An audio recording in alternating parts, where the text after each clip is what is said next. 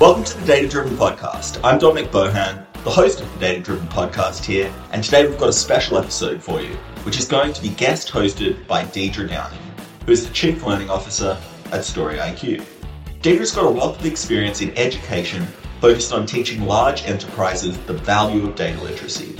I'm thrilled to invite Deidre and some of her friends to take the mic and share their knowledge with you, our loyal listeners.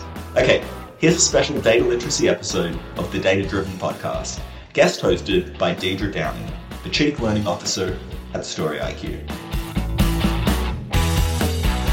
Hello, my name is Deidre Downing from Story IQ, and this week we're going to discuss optimizing customer experience with data insights and privacy regulations.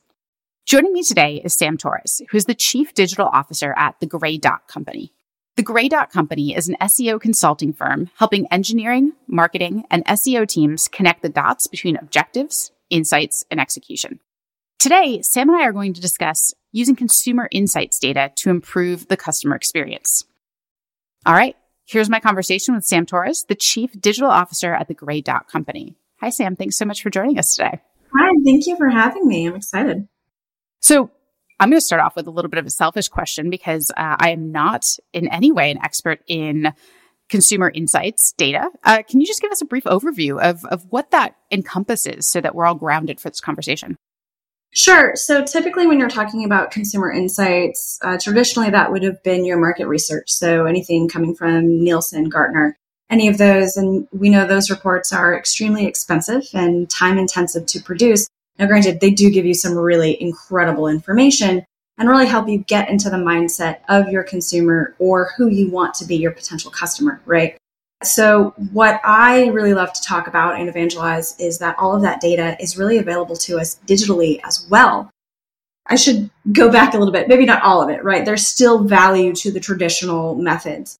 But I think really what digital has enabled us to do is get into that mindset of the consumer so much easier, so much faster. And we can do it for much less cost because we're not having to spend 18 months doing surveys. You know, we literally can just pull data from these online communities from all these different sources within minutes. And because of AI and machine learning, we can start understanding and pulling out the information that should ideally impact and educate us on how to reach our customers, how to make their experience better. I mean, literally, you can do these projects in a couple weeks, as opposed to having to take those 6, 12, 18-month projects. So that's why I'm really excited about it, just because there's so much information at our fingertips. And I think that's what we all know, right? It's the information age. It's the age of the internet, Web 2.0, whatever you want to call it.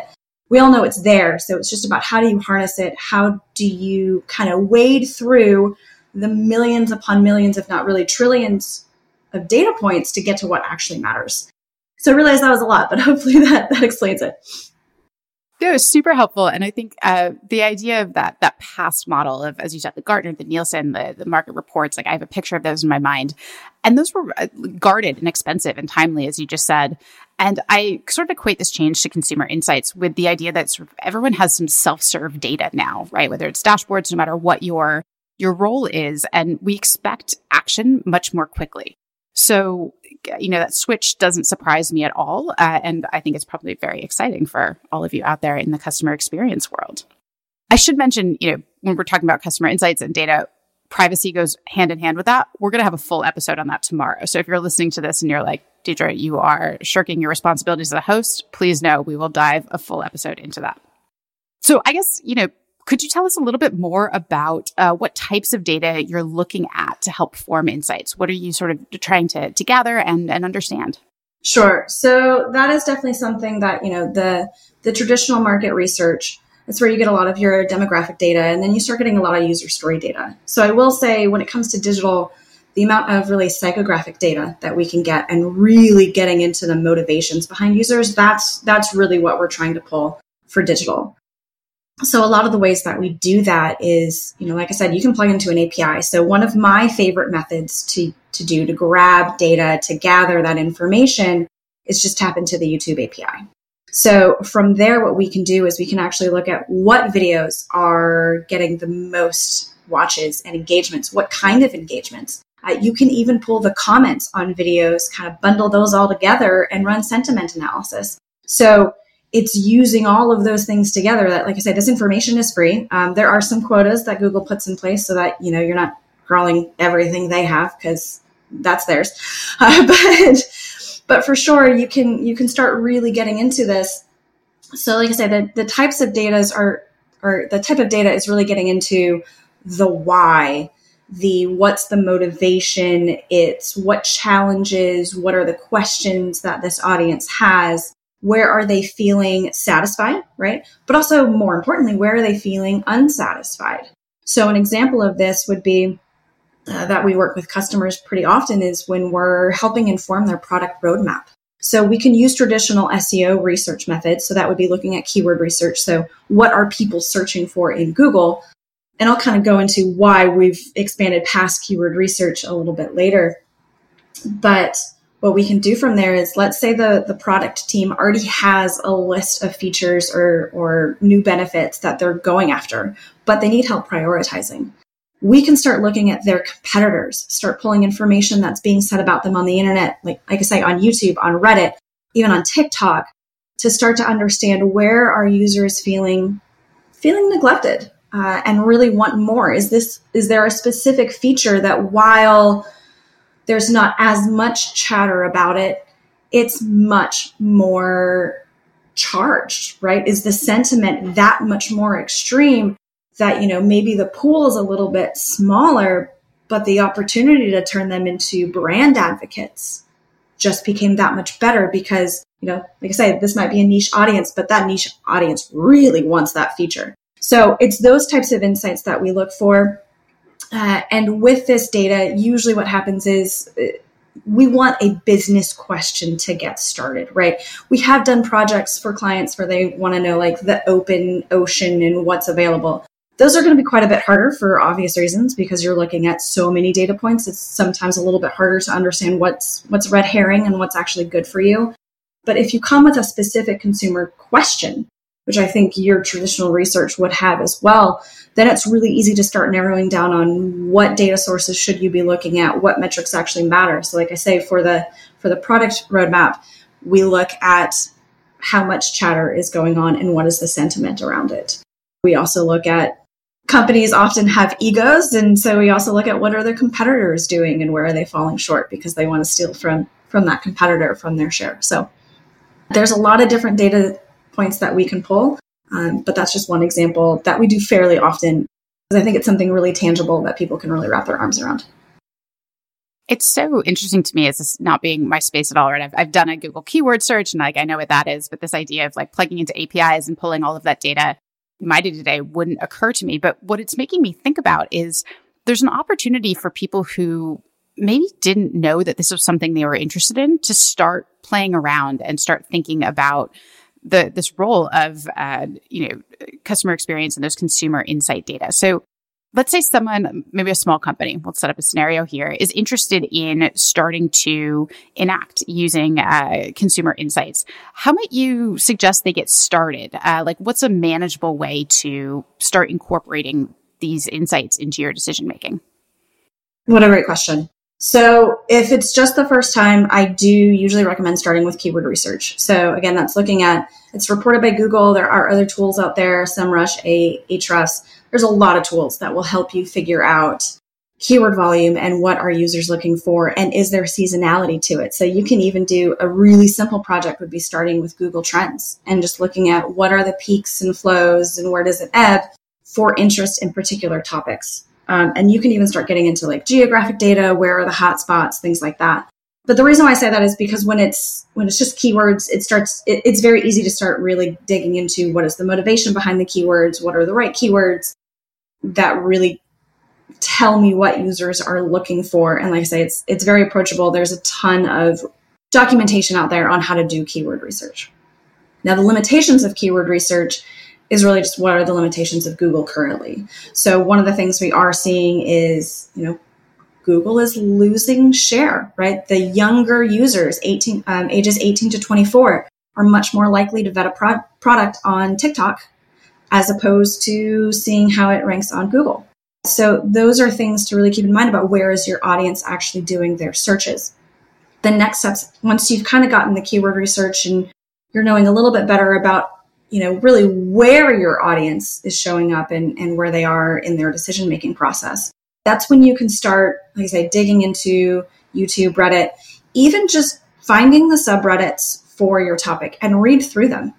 You don't have to be a data engineer. You don't have to be a developer to get insights, to get input out of that. Now, obviously, if you want to do it at scale, that's where we start talking about you probably need to dip your toes into some data science, maybe a little bit. There are tools out there that make it really easy.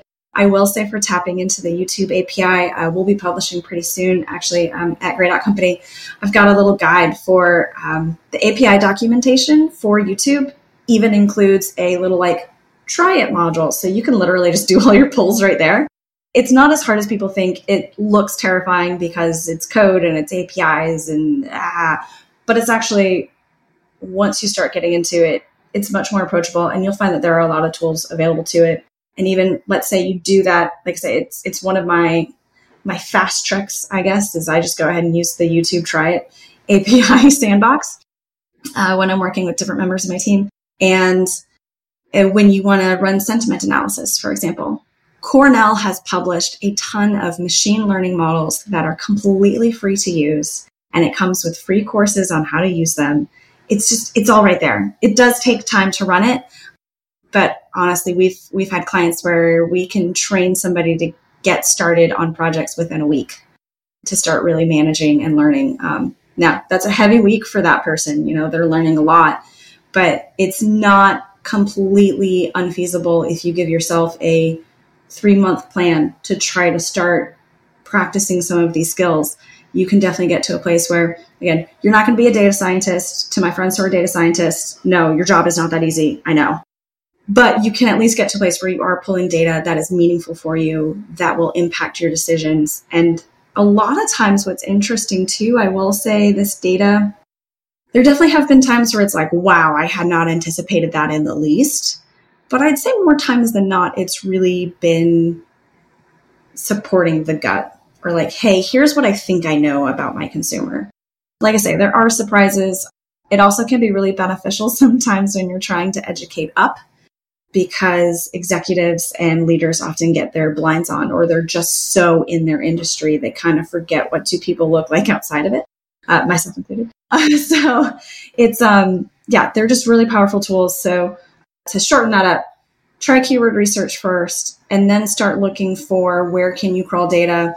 There's also Pinterest and TikTok have entire ecosystems called their trends. So you can go to, it's something that they publish for businesses who are advertising on there, but it's actually free for anyone. You can go to those trends pages and start pulling those insights and really start to understand what content is engaging your audience, and also how are they engaging with it, and what are the questions that they're following up with, because that ideally will tell you what questions you need to answer. Sam, thanks for sharing all of those resources. And while it does seem, potentially intimidating to get started, it's great to know that there are all of these free resources and, documented ways to get started.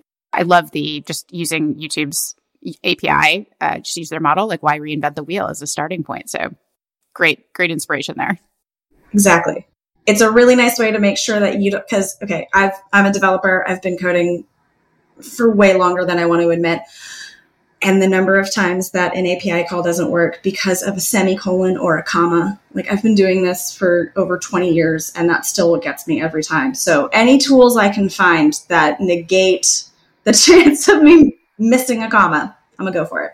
Well, that's a good segue into a question I was debating asking, and that's around AI's role in consumer insights. And so just as you're talking about code, one of the ways that I use ChatGPT is to pull code for me. So things I don't know how to do, I get a string of code and I try it out.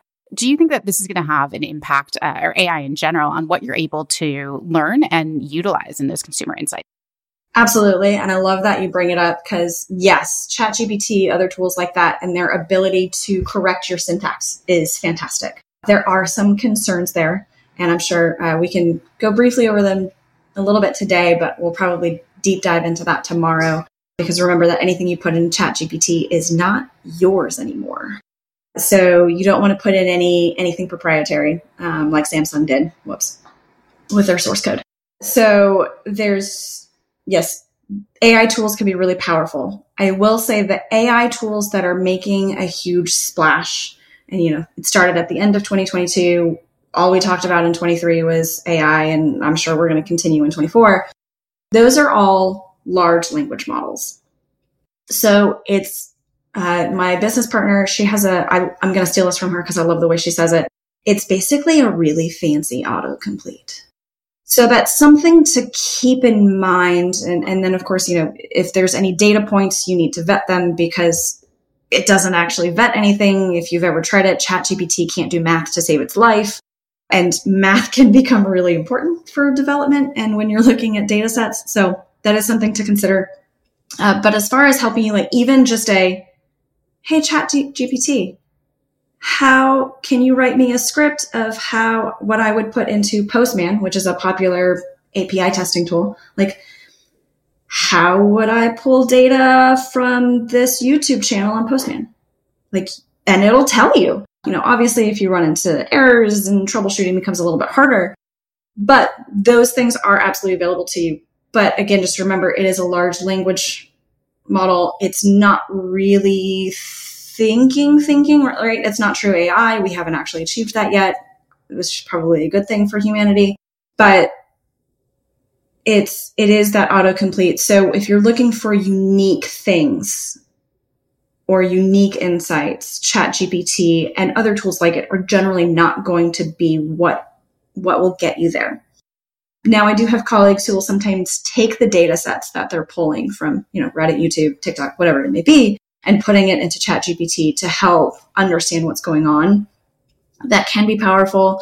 I'll be honest, it's not my preferred method. Again, because anything you put in there now belongs to ChatGPT and OpenAI, which means it could be reported back to someone else.